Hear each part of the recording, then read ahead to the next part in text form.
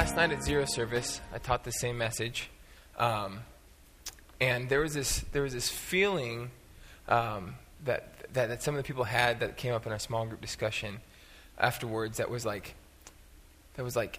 I'm not doing enough. Like this idea of like white knuckling it. I'm trying so hard, and it's just doesn't. It's not working, and other people are more on fire than I am, and I just can't do enough. And that's not the hope for today. One of the songs we sang said, "Holy is the Lord, seated on the throne, sovereign King of all the earth. We crown you Lord of all." Like, that's not a God who is limited by us and our striving and our white knuckling it. In Psalms it says, "Cease striving and know that I am God."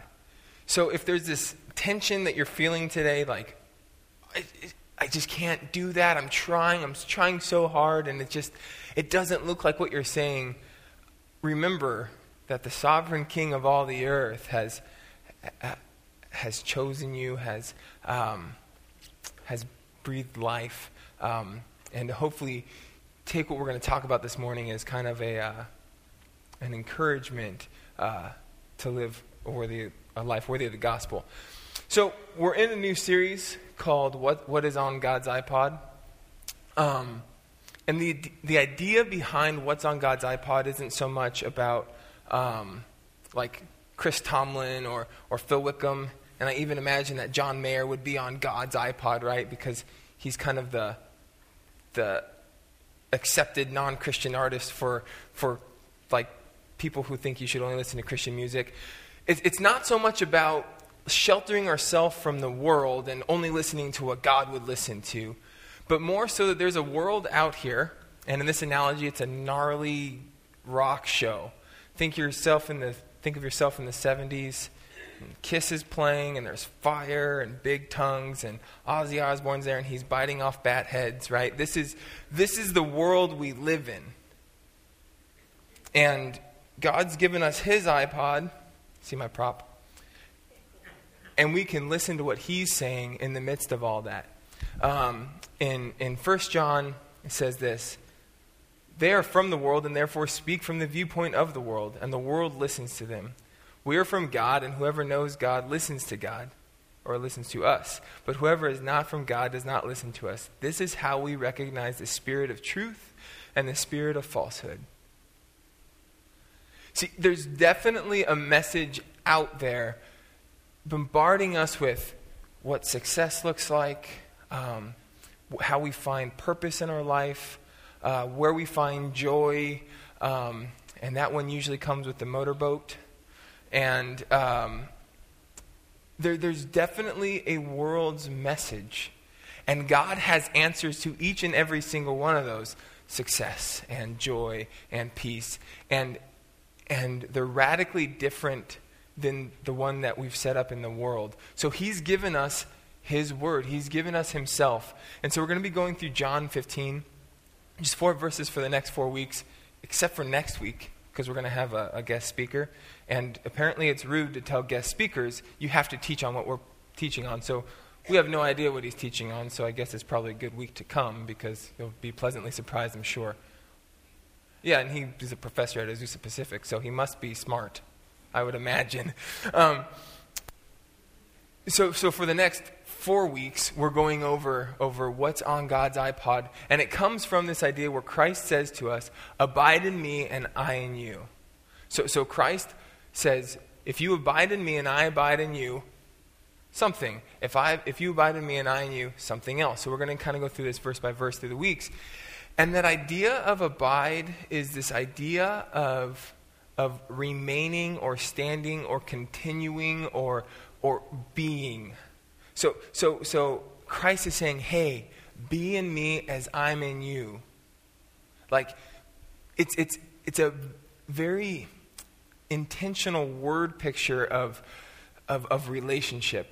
I was wasting time reading YouTube comments, which is the biggest waste of time you could do. If you're like, I feel like throwing away an hour of my life, just read YouTube comments. And it was about some Christian band or something, and one of the comments said, "God hates religion too, don't worry about it." And I understand the comment, I understand where they're coming from, and that's essentially what he's saying with this idea of abiding, is God really cares about that relationship, that intimate relationship where he's in us and we're in him. And it's so cool because, right, the world's gone and got itself in such a big hurry. If you like Shawshank Redemption, right? The world has messed itself up. And God has decided to use us, his people, his church, his body, to fix it. Like, what an amazing honor that is. Like, that he would use people like us that are so screwed up, and he would use us to redeem his creation. Like that is intensely personal. And that's what he's saying in hey, abide in me, and I'll abide in you. So as I was thinking about this week, what he's saying, Casey reminded me of a story. My company moved from Phoenix to LA. So part of the thing is that you have to move the company from Phoenix to LA. So we had a whole bunch of hardware and a whole warehouse worth of stuff that we had to move from Phoenix to LA. But for me, that's a good thing because I have family in Phoenix. So wait, I can just call it work and I get to go visit my family and work for a couple hours, load up a truck, drive it back, free gas, free visit. Yeah, let me do that. That sounds like a good trip. Except for that it's in Phoenix, because Phoenix, I'm pretty sure, is where they invented fire. Because you just catch on fire when you're in Phoenix. So, we've got this big box truck, and we're saying, okay, we're going to leave. So Casey got off work at like 5 o'clock or something like that. We grabbed dinner. Lunch at 5 would be dinner. So we grabbed dinner after that. So we're hitting the road to get to Phoenix about 6:30 at night. But Phoenix isn't close. I don't know if it's like a whole other state away. So it takes about 6-7 hours, and we're in a box truck, so add some to that, because legally you're only supposed to go 55, but safely you're only supposed to go like 90, I don't know. But you just can't go very fast in the box truck, is what I'm getting at. So the one thing that my boss told me about this trip is, hey, don't fill up in Blythe. Blythe is like the last exit before we get into Arizona. It's more expensive there because they're saying, hey, we're the last option until right over the border.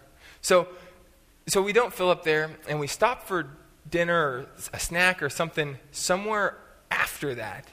And since we're in a big box truck, it's kind of hard to find parking, so we park at a gas station. But I hate filling up gas, like with a passion.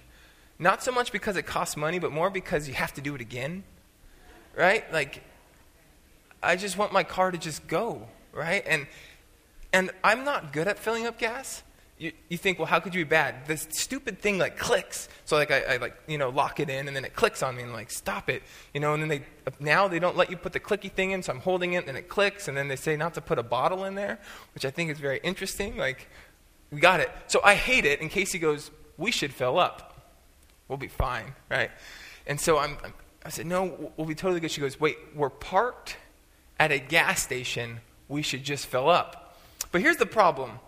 It either takes 1 or 2 tanks of gas to get there, depending upon when you fill up, right? If I left my driveway and I filled up right away, then it would take another time that I have to go fill up. So I really only want to stop once. So we're a little bit past half full. So it's like, yeah, we'll go for a little while. But it's dark, so I missed the sign that said, no more gas for 90 miles. Thank you. So we're going, and that needle goes a lot quicker at the second half of your tank. So I'm like, wait, we went 4 hours on this one. We should be able to get all the way there. Didn't happen. So then it starts beeping at us saying, hey, fill me with gas. And then I go, I know. And here's the other thing I know about diesel, is that you're not allowed to run out of gas. Like normal cars, it's a bad idea to run out of gas. But in a diesel, you have to prime the motor afterwards. Whatever that means. I just know it's $300. So we don't want to run out of gas. So we turn off the AC, But remember, it's 2,000 degrees outside with our windows down, so it's just misery and bugs, and it's just, this is not good. And we're on the 10, but not like the 10 like what we're used to, like the 10 in the middle of nowhere. So we can't just like pull off the side of the road.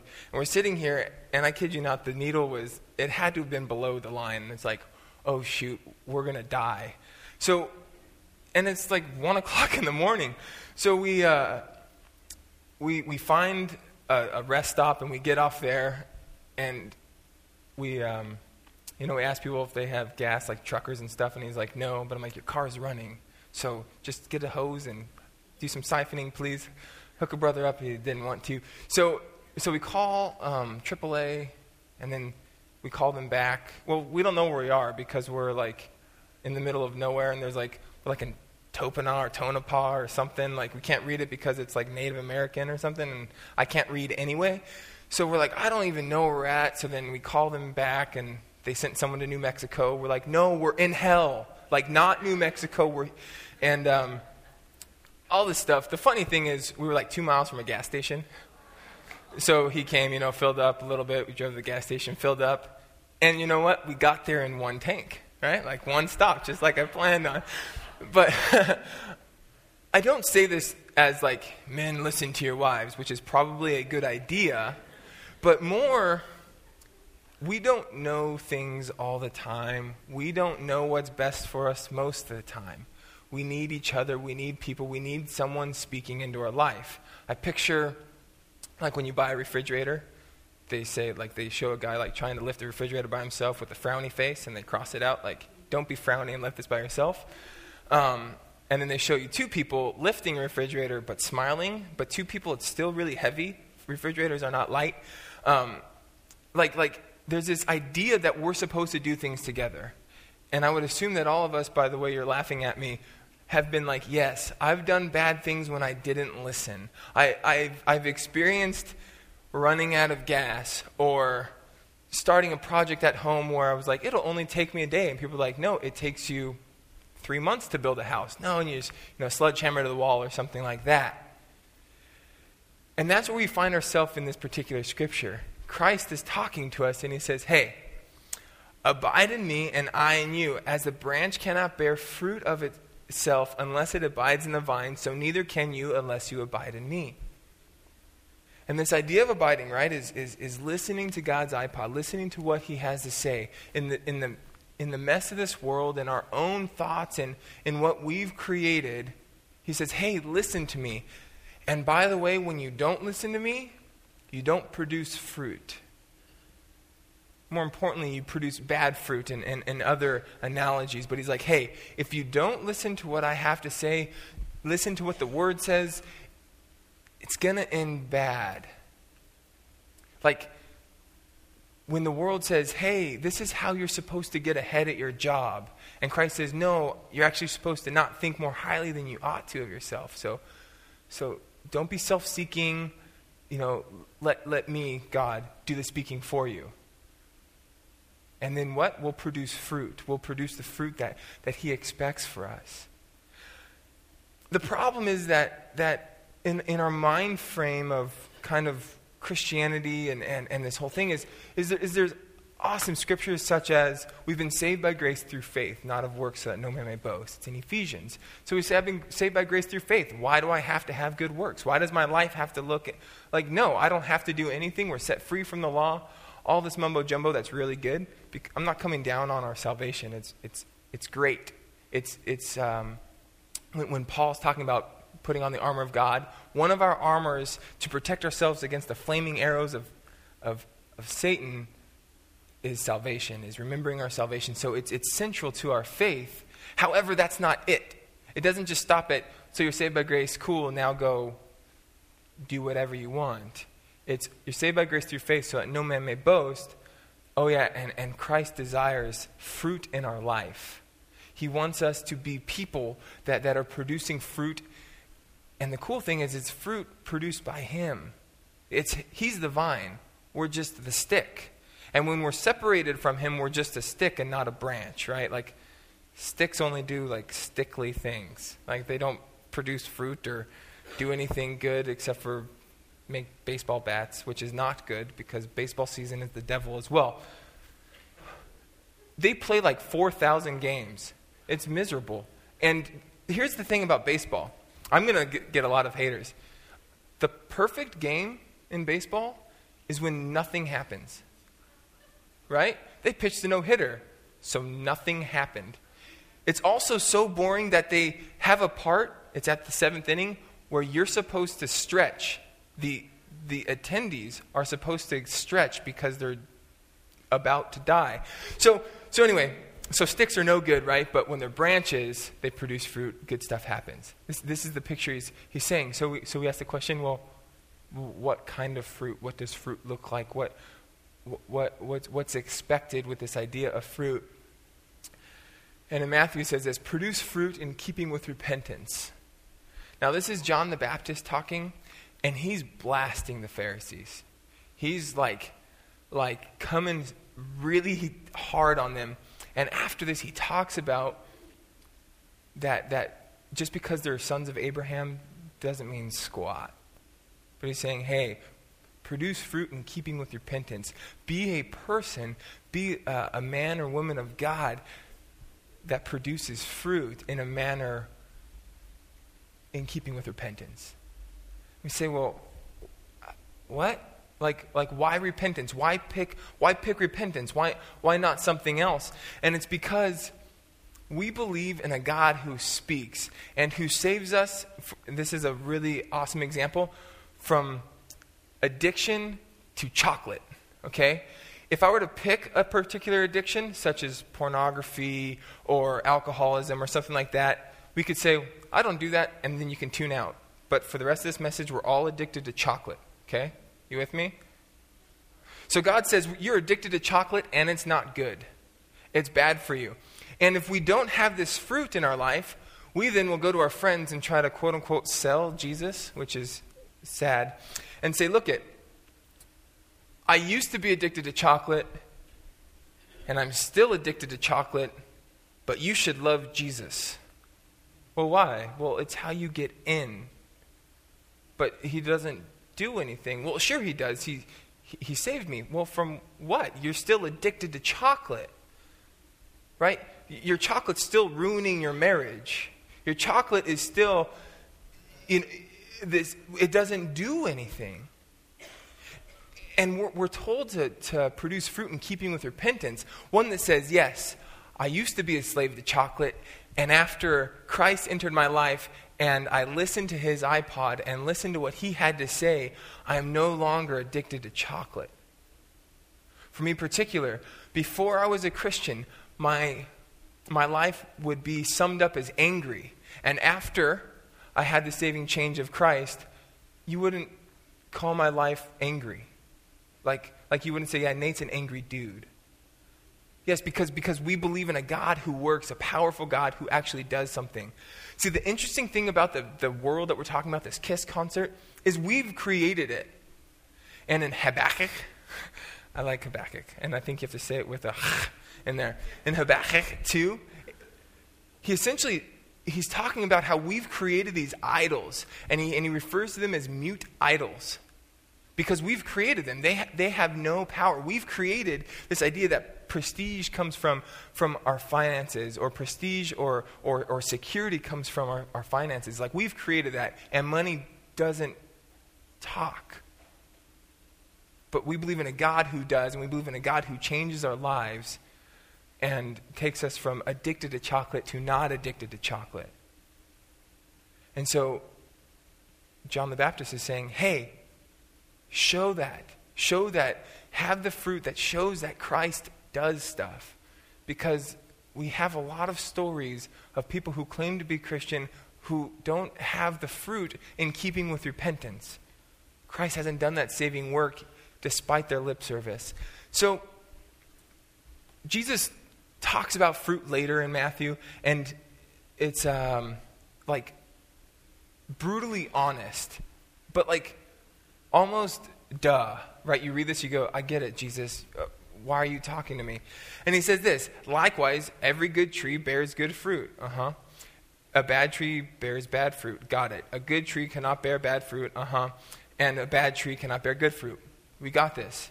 Every tree that does not bear good fruit is cut down and thrown into fire. Ooh. Thus, by their fruit, you will recognize them. Like, right. Bad trees produce bad fruit, right? Like, if you saw a tree that had, that was, decaying, you would expect to see, a decaying apple, right? You wouldn't expect for it to make good fruit. And if you saw the one that you want to, picnic under, and it's, all big and apparently gives you stuff, the giving tree, it has, an awesome apple, and you eat the apple, and you're happy, is essentially the picture that he's saying here. We're like, yeah, I get that. But for some reason, we want to have a duality in our life where we say, well, no, I can have all my secret sins, I can do all that, and still be good enough. And Christ says, no, because what he's done in us should be reflected by our actions. We should be the tree that is producing good fruit. Back to the chocolate analogy.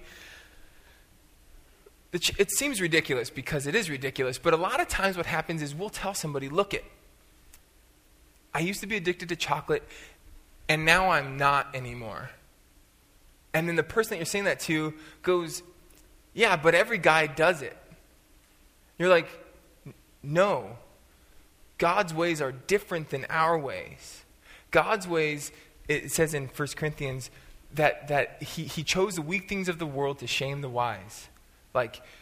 Essentially the person who's ever given the most amount of money ever in the history of the world gave about a penny, because she gave everything. She gave out of what she didn't have. And we would say, no, we should get more millionaires in church because then they can give more money and then we could do more. And Christ says, no, we should have more disenfranchised because I have a heart for the lost. And I have a heart for the widow and the orphan, the ones who can't produce anything by the world's standards, but are closest to God's heart. See, God's way is different. So we say, I'm addicted to chocolate. People might not get it. They're like, big whoop, me too. But then we say, but look we believe in a Christ who redeems us, who's changed us, and now I'm not. And now I produce good fruit. I'm a good tree. And the fruit comes from God. The other cool thing about this concept is that Christ doesn't say, hey, produce good fruit or else, and figure out how to do it on your own. That would be miserable. If God was just like, just figure it out. And if you do it wrong, then, smush you. But he says, hey, just listen, abide in me, put on my iPod. Shut out what the world's telling you. Use your prop, put on your iPod, and listen to what he's saying. Abide in him. That's the answer. That's the exciting answer. And he's telling us all the way. I was listening to a book, but I would still say, I wouldn't say I've read it, but I wouldn't have to feel like I would, if you said the book was better, that doesn't mean I had to read it. I could have listened to it, right? We're in a world of iPods where they have everything on music and audio, and who has time to read anymore is essentially what I'm saying. And the speaker, he talks about this idea of, it's very, very cool. He says, we hide our knives in our speech. And see, we do things knowing that God doesn't want us to do them, but we do them anyway. We definitely have the option to not listen to what he's saying. We have that ability and to just kind of go along with this really cool concert with the blood and the tongues and the fire and the people protesting outside saying kisses, knights in Satan's service and what have you. But we're expected to listen to God and produce the fruit that keeps with repentance. When we look at the idea of fruit or bearing fruit, the one that comes up is the fruit of the Spirit, right? When you become a Christian, apparently you're supposed to memorize 1 John or John 3:16. I always say 1 John because I like it better than John. I don't know if you're allowed to like parts in the Bible more than others, but I like 1 John a lot, and John is weird to me. Jesus, it's crazy. So anyway, so you have to memorize John 3:16, right? Because that's the basis of our religion, essentially, or our relationship. Remember in the beginning, God doesn't. So, the other thing that comes up is learning what the fruits of the Spirit are, because the fruits of the Spirit are kind of what shows us that the Holy Spirit's indwelt in us, that He's speaking through us, that He's doing His thing. The interesting thing about the fruits of the Spirit is that they're preceded by the acts of the flesh. It's usually the part we skip because the fruits of the Spirit are so cool. And when I read that, I think, why the acts of the flesh and not the acts of the Spirit, or the fruits of the flesh or the fruits of the Spirit? Like, why the acts of one and the fruit of the other? Like why does he say it in that order? And it's because the acts of the flesh are what we just do naturally, and that's not an excuse. It's only natural, not an excuse. It's a condemnation that we all need a personal Savior and we all need God to redeem us. Those acts look like something, and this list is long.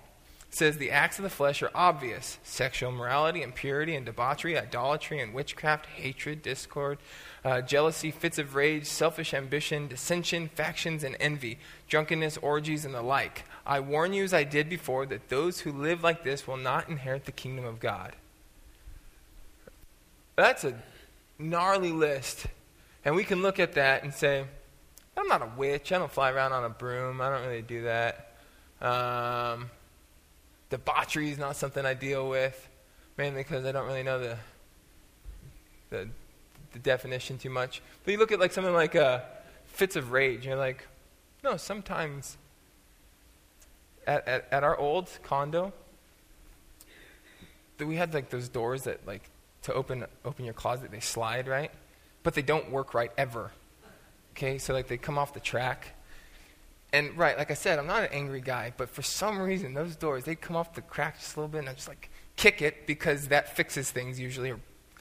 Like, I would just get instantly irritated is the too soft of the word, but I kind of wanted to kill things because, like, and it's like, wait, fits of rage, ooh, I fit in that. And selfish ambition.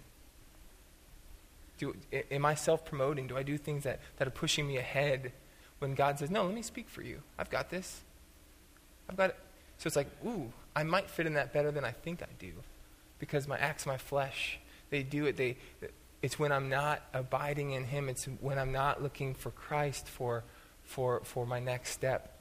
So then he goes on, he talks about the fruits of the Spirit, which are, but the fruit of the Spirit is love, joy, peace, patience, kindness, goodness, gentleness, faithfulness, and those are swapped, and self-control.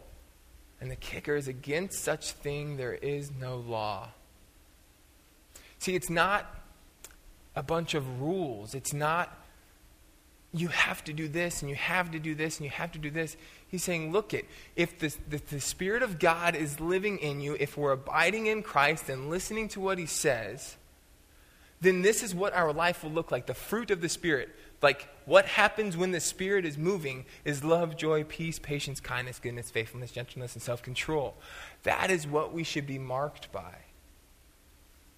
That is what God so desperately wants His church, His people, to be known by our love. It's a song, right? They'll know we're Christians by our love. He wants us to be known by our joy. He says that we can have a joy that surpasses all understanding. So despite how much it feels like our life is falling apart, despite our financial situation, we're actually promised a joy that surpasses all understanding. That when people say, how are you so joyful? I don't know. God's doing something about it, though. We're also told that love is we're supposed to be loving, and a lot of times we're trying to create an in and an out group. But if we're listening to God and listening to the heart of Jesus and putting on God's Ipod, then we will start looking like this. The cool thing is that I believe very strongly that here at Living Spring, we're pretty good at that. Like when people start saying, the church is full of hypocrites, I go, well, we're holding ourselves to a pretty high standard, right? God demands perfection, which is kind of unfair. So yes, I want perfection for my life. So then I say I want to be perfect, and then I'm not. So sure, fine, I'm a hypocrite, I guess. But But when people start saying these things about the church, I want to say, who? Who are you talking about? Like I look beside me, I look who the people I'm doing ministry with, I'm like, who? Because for the most part around here, we do see the good tree, the good fruit. Like, the fact that we want to give backpacks to kids that can't afford backpacks, that's huge, and that's exciting to me. Things like, I want to buy them a backpack, mostly because I always wanted a new backpack every year. And I was like, this year, I'm going to get organized. And like day 2, I think I might have had a pencil. But I just imagine if we, God's body, were just known by our good fruit and not by all the other stuff that makes news headlines. Like imagine what it would look like if we all went from addicted to chocolate to not addicted to chocolate and produced fruit in keeping with repentance. Like if people knew us by that, imagine the lives that could be changed because they would say, ooh, that God works, that God speaks, that God is alive.